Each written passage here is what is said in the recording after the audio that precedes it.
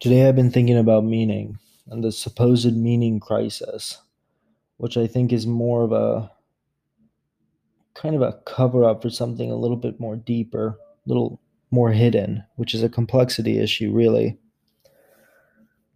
Now, I think that meaning for a long time through history has been implicit. It's something that's been a given, part of the background. You didn't have to really think about it.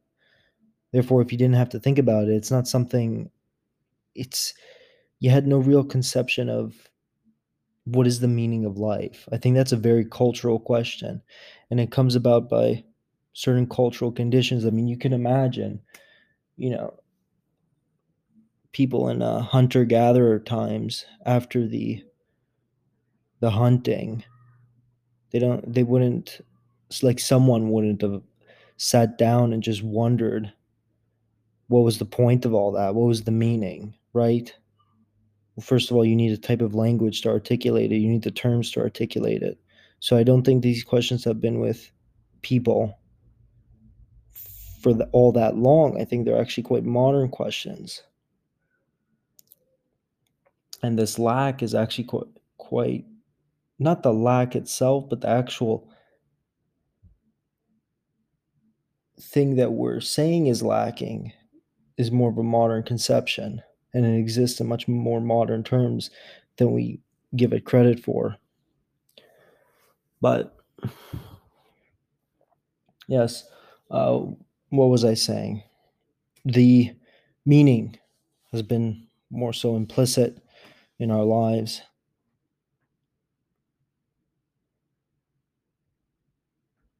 This type of what we would say right now is meaning, looking back at hindsight, that people lived more meaningful lives though they didn't think about it in those terms. Is what I mean to say. Okay. Now it's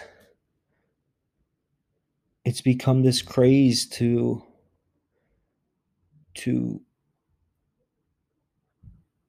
claim that we're in a meaning crisis, that we're on the brink of some type of cultural collapse, which I think is just kind of nonsense. Obviously, there's a lot of people making careers, making books, being public figures, spouting things like this. I mean, whatever. It's kind of a business, there's a market for these types of things.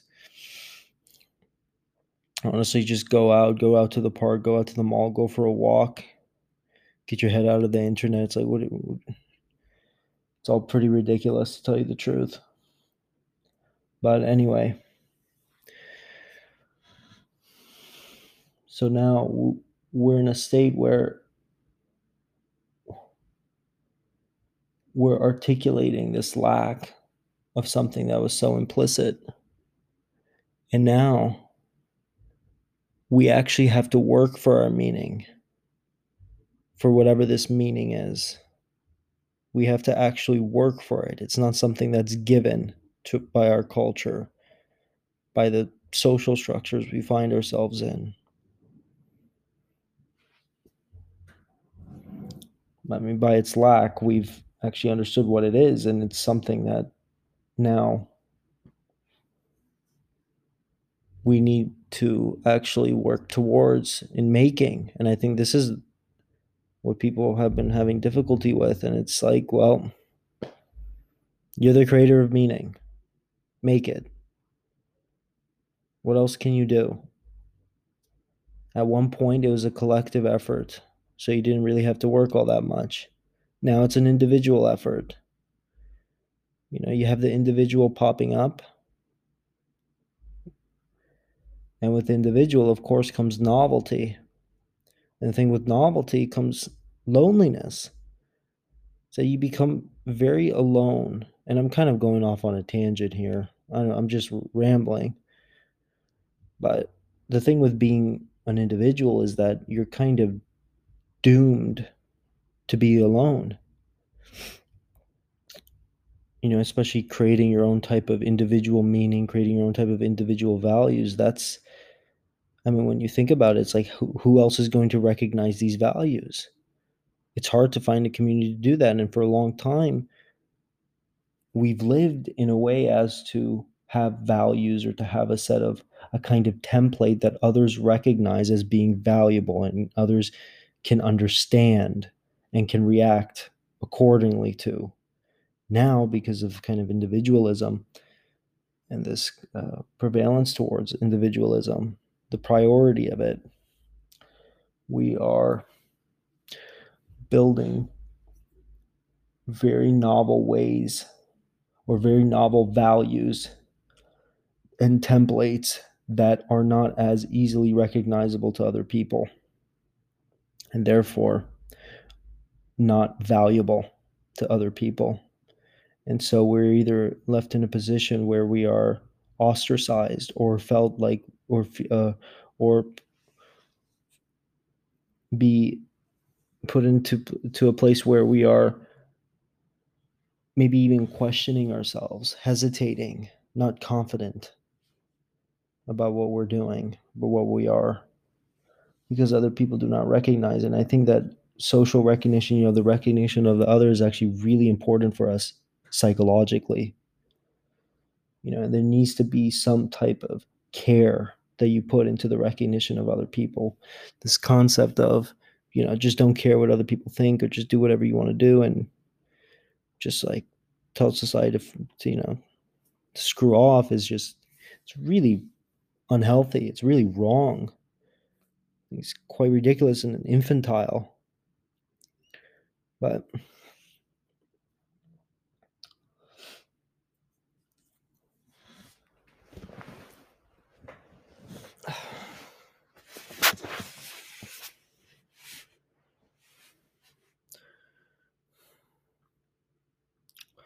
that's not to say that individualism is a bad thing. I don't think that these things are bad or good. I mean, at like the ultimate analysis, if you really want to understand them, say through a kind of lens of a neutral anthropologist or something, someone studying a culture, they're not good or bad. Of course, they are different types of, let's say, systems which have certain consequences. And these consequences can be weighed on a scale of judgments. So, yeah, I'm just rambling at this point. I find it interesting recording right now because I can think really clearly and without much hesitation when I'm just by myself, I guess, not recording. But when I press record, I start to kind of second guess myself. I start to think a little bit more, but more in different directions, not on the same line of or train of thought that I'm thinking about when I'm thinking about a topic. It's kind of more focused on like the periphery, secondary things, like how I sound or am I making sense? Am I using the right wording? What type of words should I use? How's my syntax? How's my voice? All these types of things. And hopefully, as I keep doing these types of recordings, I'll get better at this. But whatever. This was just a ramble. I think I'll just continue it on for a little bit more. I don't know who would honestly be listening to this, but if you are, thanks. Find it interesting. But today I've been watching the on a channel which I actually quite enjoy. I think it's a really good channel. It's a small one. It's a small podcast channel called Theory of Everything. I've been watching a interview or a kind of dialogue between John Varick and Bernardo Kastrup, which I'm more familiar with Bernardo Kastrup's work. I'm actually thinking of probably renting, not renting, but taking out one of his books from the library around here. I haven't read any of them. I've just been watching his podcasts. Been watching them for about the last 2 years here and there. He's a very interesting thinker. Very interesting. I resonate with him a lot on different issues. especially with theory of mind, metaphysics, just his whole kind of life philosophy too. Now, it's not really my forte, not really something I pay all that much attention to. I was actually thinking of Papa probably. Might be someone at the door.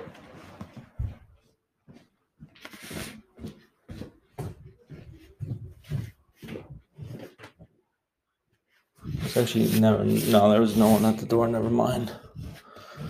Okay, let's continue this. I was actually thinking about writing a little piece on kind of metaphysics, idealism, materialism, but then I realized it's like these things I am not that knowledgeable in them to write an article. I just don't feel right about writing articles on topics like that. It just seems so silly to me. It's like, what, I read one book and I'm just gonna broadcast to the world my ideas on these things. I feel like I have to be a kind of expert on it. It has to be something I'm just kind of devoted to. So I think this is one of the reasons why I've honestly I've gravitated towards more to fiction and poetry, because I just don't consider myself a specialist or an expert on any type of topic. Economics, biology, nutrition, uh, philosophy. These are kind of like the areas that I've considered here and there writing articles on. Like, yeah, when I say articles, just posts on my website, but it's really silly. I do not have the knowledge to really talk about these things. And if I do write something, even a little bit, it just feels like I'm posturing, or I'm an imposter. So I'm not going to do that. But I've been watching this podcast, and it's been very interesting. Now, the thing with John Varick is that he has a book called The Meaning Crisis, that we're living in a type of meaning crisis right now, and this goes back to what I was saying previously. This type of crisis mentality.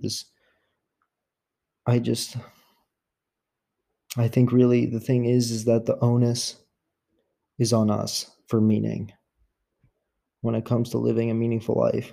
It's no longer something provided to us from the outside, by the outside, from whatever institution, religious institution, whatever.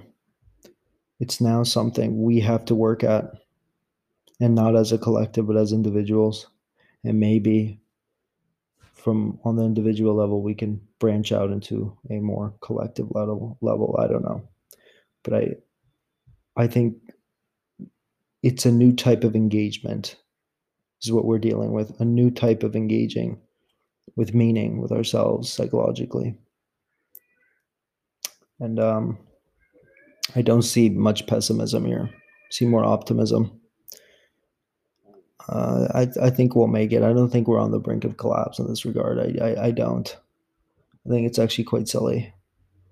And usually people, you always got to be wary with people that prophesize these types of things, because really, I think pretty much majority of the time they're doing it because they have something to sell you and they have a name to make. Uh, Whatever. Rambling done. So I think this idea about meaning, about meaningful life, I think that it's very much a modern conception. I don't think that this is something that has been perennially with the species since our conception, right? Something that we've always struggled with, trying to find the meaning of life. I think this is a very modern phenomenon. And it requires a certain level of cultural complexity and language development in order to really articulate, to kind of cognize. Okay. And I think that we've articulated what this type of lack of motivation, this lack of just direction and purpose, we've made sense of it in a way as to say that it's meaninglessness. I think I have on I have a notion that it's something much more,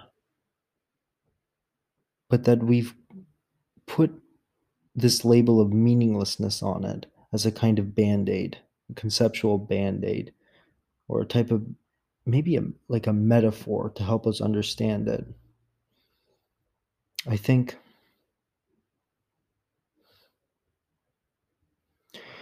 part of it has to do more so, if we want to talk about this thing kind of as it could exist historically, what it could be.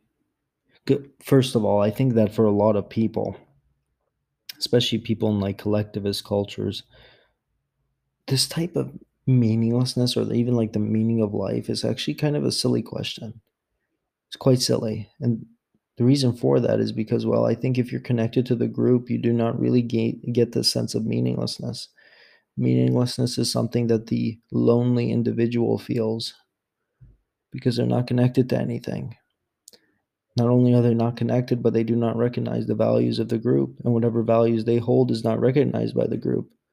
And so they feel meaninglessness. What's the point?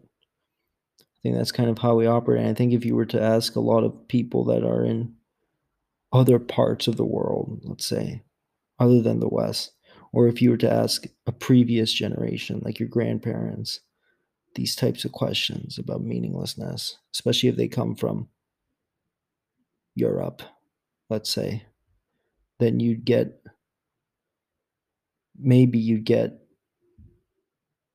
unsurprising answers, right? Answers like, why would you even care about something like that? What does that even mean? Don't worry about it, right? I think they would look at it as a kind of ridiculous modern cliche. But, anyways, I think what these things really are is uh, well, first of all, I think that necessity brings with it meaning. So when I say that, I think that the certain things that happen in life that you do not have control over, that you have to bear, that you have to face and confront, are the things that provide the highest amount of meaning and significance. The things that you choose that are of your choice, like say like you choose some type of responsibility, those are the things that can be trivialized, that can be looked at as burdens. But when it comes down onto you from as if an act of faith, then it becomes something that you have to think of in meaningful ways, right? There's a type of suffering to it that accompanies meaning and the understanding of this thing as a meaningful thing, right? And maybe as a way to cope. We do this kind of naturally as a way to cope with it, cope with the things that we find in life, things that may be unfair, the things that we just do not have any control over. We cope with it with this type of meaning mechanism. Um, but I think really underlying this language of meaning is an aesthetic, is a profound aesthetic sense. And I don't mean just beauty. I mean something beautiful in a way that's abstract, right? Because when we say, well, what is the meaning of life? Like, my life has meaning or something. We're not just saying that there's a piece of prose in my head that I keep referencing and that I find satisfaction in. There's an aesthetic quality to life that you are sensing to your activity, to who you are, to other people, a kind of beauty to it. And I'm using beauty in kind of an abstract way. I'm not referencing a type of like visual beauty, even auditory beauty or anything like that. I'm thinking more of something more abstract that can bleed into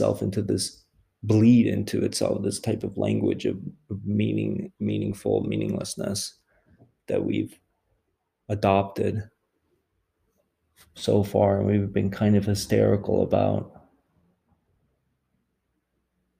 And it makes you wonder, okay, well, how does someone reach this type of aesthetic sense, and what does not having this aesthetic sense mean? Like, what is it?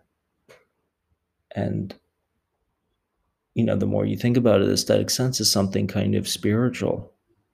I think this is one of the reasons why religion is so profound when it comes to meaning, is that it provides a high amount of aesthetic sense. It's very spiritual. I think that we cannot escape the fact that we are profoundly spiritual. And I'm not trying to use the connotations of spirituality as they've existed throughout cultures and history, or evoke the language of spirituality as they've existed.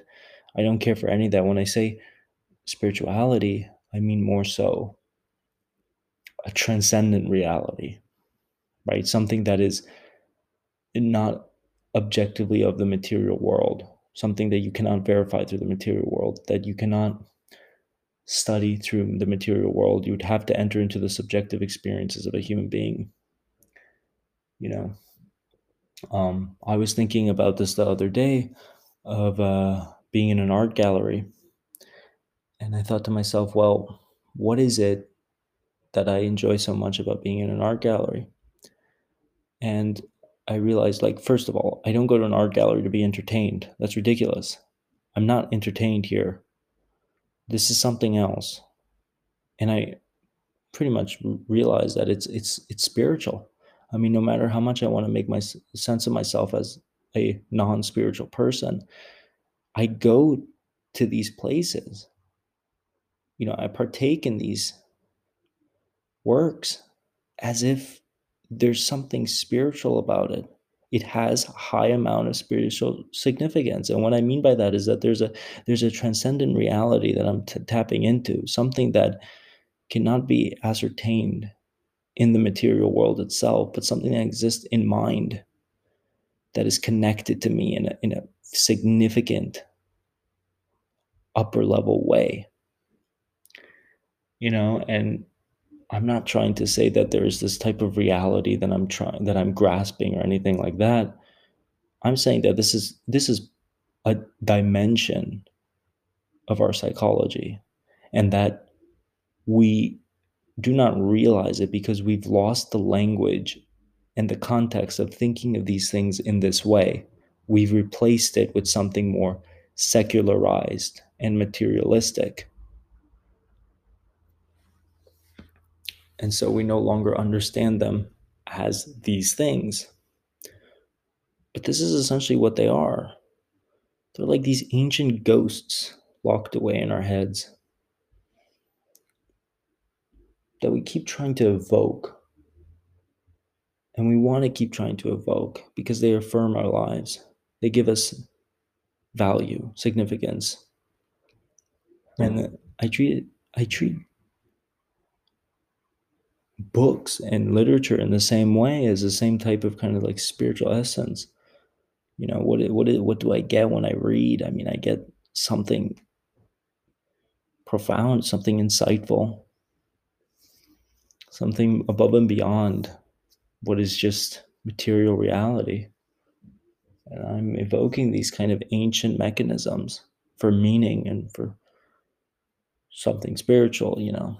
Um, I think to better illustrate this, what I mean is, think of something like the placebo effect, right? If I give you a sugar pill and I say it's going to do this or this, and you take it and it has those effects, it has them in a very diluted way, but it still has them. And that is you can say, a spiritual phenomenon. But we don't make sense of it like that because we replace that language with a different type of language that makes sense of the world in a different way. But at the end of the day, I can make sense of it as a spiritual phenomenon. Whatever, you can just change the contexts.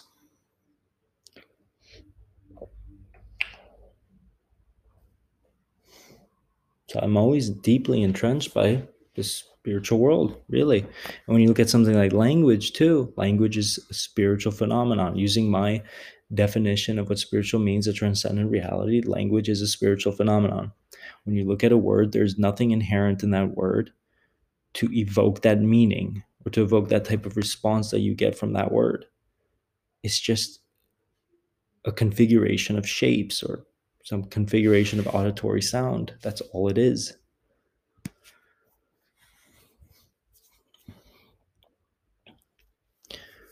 And where does language exist?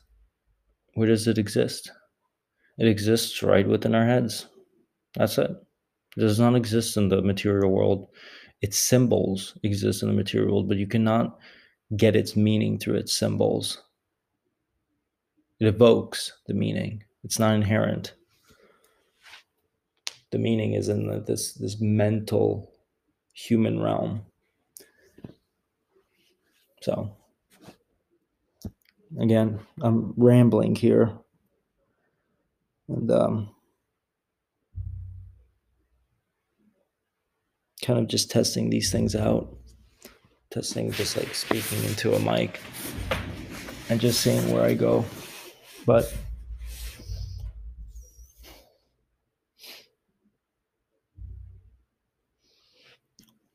okay, I'm out.